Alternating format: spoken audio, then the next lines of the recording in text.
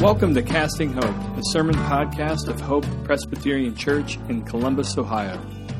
My name is Joe Hack, lead pastor at Hope, and we are so glad you're listening in wherever you are.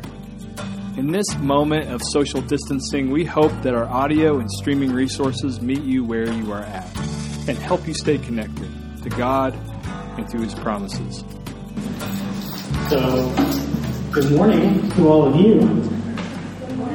Yeah, and again, Happy New Year, Happy Epiphany, Happy Jubilee Sunday. I'm glad you're here. I know this is a little different from what we normally do, but I'm glad you're joining us. Who remembers what we've been celebrating since about Thanksgiving? Anybody remember what we call that season? Advent. Does anybody remember what Advent means? It means a lot of different things. Yeah, waiting for God, waiting for Jesus, waiting. In fact, Advent usually means the arrival of a really important person. And Jesus is the most important person, right? And part of how we celebrate Advent is we sometimes use wreaths. Anybody have one of these in your house? You do? What usually goes in these holders? Candles. So each candle represents a different Sunday in Advent. So on the first Sunday, especially in Hope Kids, anybody remember what we talked about? Probably not, but I'm curious if anybody does. You know, Hank?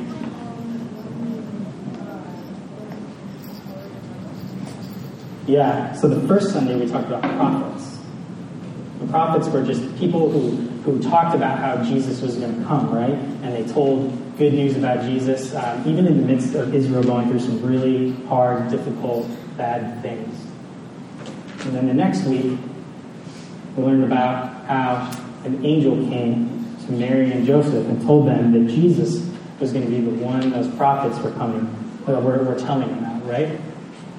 And then the third Sunday, we get a different color. It's kind of weird, huh? We go from purple to this rose pink color. And on that day, we're actually celebrating the fact that Jesus really did come. He wasn't just foretold by the prophets. He wasn't just promised by angels, but he really came. And then he was visited by who? Who visited Jesus right away? Do you remember? Shepherds, right. And so we're celebrating that on that Sunday. And then the last week before Christmas, who did we talk about? You remember too? The three kings, that's actually what we're going to talk about today. On this Sunday, we talk about the dedication of Jesus. It's kind of a big, weird word, but it just means that Jesus was set aside for holy things in the temple. And then last Sunday, what did we celebrate? I think we all remember what we did last Sunday. Christmas, right? Jesus comes, joy to the world, all that stuff. But then we come to this Sunday, and we sometimes wonder what we're supposed to do with ourselves. It's called Epiphany Sunday. Now that's a really tough word, huh? Can anybody say Epiphany? Epiphany. Does anybody know what Epiphany means? You think you know, Rohan? Yeah, that's when we celebrate the three kings. And Epiphany actually means appearing. It's an appearance of something. Suddenly, something that we couldn't see, we can see. And as I mentioned earlier in the service, when Jesus came, He didn't just come for one specific people, the Jews. He came for the whole world. He expanded the kingdom. And so that's kind of what we're celebrating tonight. And that's what these candles represent. What you might also do throughout the Christmas season is set up what's called a nativity.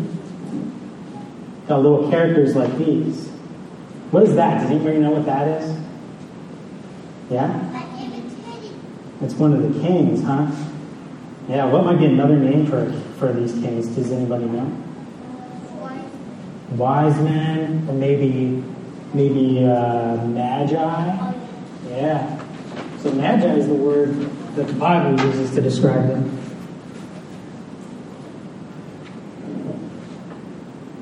So today's story is going to be about that. But before that, I want to ask you, do you know what makes a gift good?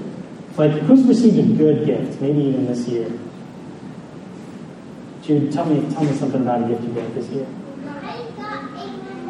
A really fun video game. Okay.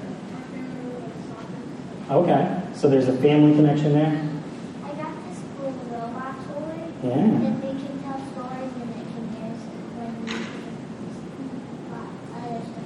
So a cool toy that does all kinds of cool things. Was that something you really wanted? no, I just got it. You just got it, but you really like it now. Was that something you wanted, Jude? Who else got something they really wanted? Like any time in their life, not just this Christmas. Yeah, I think almost all of us have experienced that, where we get something we really want. So, what do you think makes that gift good? Hugging it? Well, I'll explain it by telling you about a story. Every year, I give my mom the same gift. I give her other gifts. But this is one of them. Does anybody know what this is? Macaroni cheese, a.k.a. Velveeta, a.k.a. not really cheese. And every year, I give her a box. There's no cheese in it when I give it to her. It's just an empty Velveeta box. And, you know, you can do all kinds of, you can make other things out of it. You can store stuff in it, like note cards or pens or recipes. You can put the cheese or not cheese back into it. There's all kinds of things you can do with Velveeta box. But what do you think my mom thinks of me giving her this box every year? Do you think she likes it? Yeah. Conventional wisdom would tell you she doesn't like it. But she loves it. And I've been giving it to her for years. And do you know why I keep giving her the same exact gift? It's because she wants me to keep giving her the same exact gift. She loves it. And it is one way that I know that this is a good gift, because it shows that I know that she loves it. And it shows that I know her. And when we receive a good gift, like a cool video game or a cool robot or something like that, it shows that we're known by the person giving us the gift. So it's actually an act of love to give and to receive good gifts. So today's story is a little bit about that. So a long time ago, God promised to send a king to save his people from their enemies. And people waited a long, long time, but the time had finally come. Do you know who that king was? Jesus, right? And as we learned, Jesus wasn't born in a palace. He didn't have a crown placed on his head while he was a baby in his crib. Did he even have a crib? No, he was born and he was placed into a manger. But God displayed this bright sign to announce that Jesus was the king. You guys know what that bright sign was? A star. Who's been camping before? I have. Yeah? What do you do when it's dark outside and you're camping? Sleep. Definitely sleep. Definitely sleep. But let's say you got to find something. What do you use? Do you know what you use? A tent. That's where you'd sleep in. What would you use if you wanted to see? A light. A flashlight. A light that guides your way. Or fire. But also, if other people are looking around and they see you, they'll see this light and they'll know, hey, that's Calvin. That's Wes. That's whomever is holding the flashlight.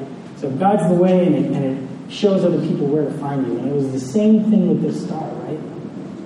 So some scholars believe that this sign, that the way that these people, who were they called? The kings or the magi? Some people believe that because Daniel had prophesied many years ago that they were able to scope out these stars and to find Jesus.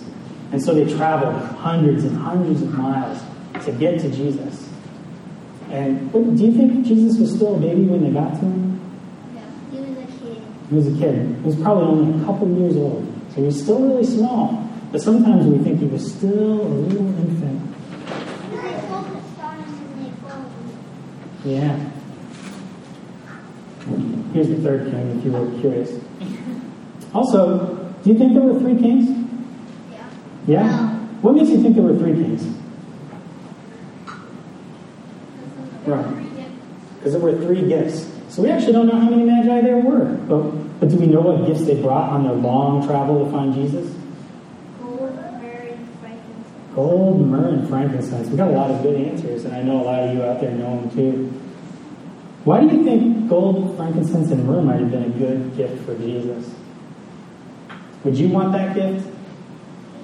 If mom and dad just gave you a lump of gold, some rocks of frankincense and myrrh, do you think that'd be a good gift for you? Yeah, I would like the gold. You think you'd like the gold? I don't know if I'd even like the gold, because, you know, I don't know what I'd use it for. But why do you think it was a good gift for Jesus? Because he's a king, and those are gifts you give to kings. So gold, what can gold be used to make? A crown for a king, right? And who knows what frankincense is used for? That's a really tough one. I'll just tell you, frankincense is used in worship, especially in the time when Jesus came. And then myrrh is a really fancy perfume. It smells real good. I would have brought some, but it's so expensive. I couldn't get one. That's how great of a gift it is. And so when you bring a gift for a king, you got to give him kingly gifts. So then, as the wise men continued on this star to find Jesus, before they even brought these gifts to him, does anybody know where they stopped? Wrong? Herod's palace. Who's Herod? Anybody know who Herod was? You know, Calvin? He was a king, or kind of a king. He was a ruler, but he wasn't related to David at all. He wasn't the real king, because who was the real king? Jesus is the real king, right? And so they stopped at him to say, hey, where's this king who's come? Do you think Herod was happy about that? No, Herod was pretty upset, because he thought he was the king. He didn't understand who Jesus really was. Not the way that we understand how important Jesus was. So he tried to deceive the wise men and tell them to tell him where Jesus was so he could hurt Jesus. But luckily, God had a different plan, and he told these magi, these wise men, not to show up. So, what do you think happened next after they stopped at Herod's palace? What's the final stop? Oh. The manger. Yeah. Might not have been a manger anymore, right? Might have been an actual crib at this point. Because remember, he was a couple years old. But the next story is that they found him and they worshipped him. Because Jesus wasn't just a king. Who else was Jesus? Yeah, Jesus is God, right? He's God the Son, the second person of the Trinity. Which means he deserves worship. He's a king and he's God. But at the same time, Jesus made things really different, didn't he? Because Jesus was born in a humble way. You know what it means to be humble? It means to be lowly. It means to not think of yourself as more important than other people.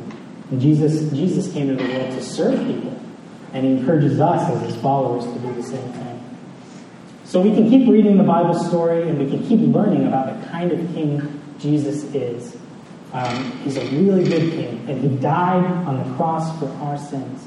You know, earlier we confessed our sins, the ways that we fail to love God or others. But the good news is that Jesus grew up and he sacrificed himself in such a way that we can be forgiven and we can be in a good relationship with him and with God. So that was a good gift that he gave to us. What do you think is a good way that we can give a gift back to Jesus for that? What do you think he deserves in return? What do you think it? Love. And how do we love him, do you think? Rohan, you want to take a stab? Worship. Worship is the gift that we give back to Jesus. And when we worship him, like we're doing right now, we're showing Jesus that we love him and that we want to know him better.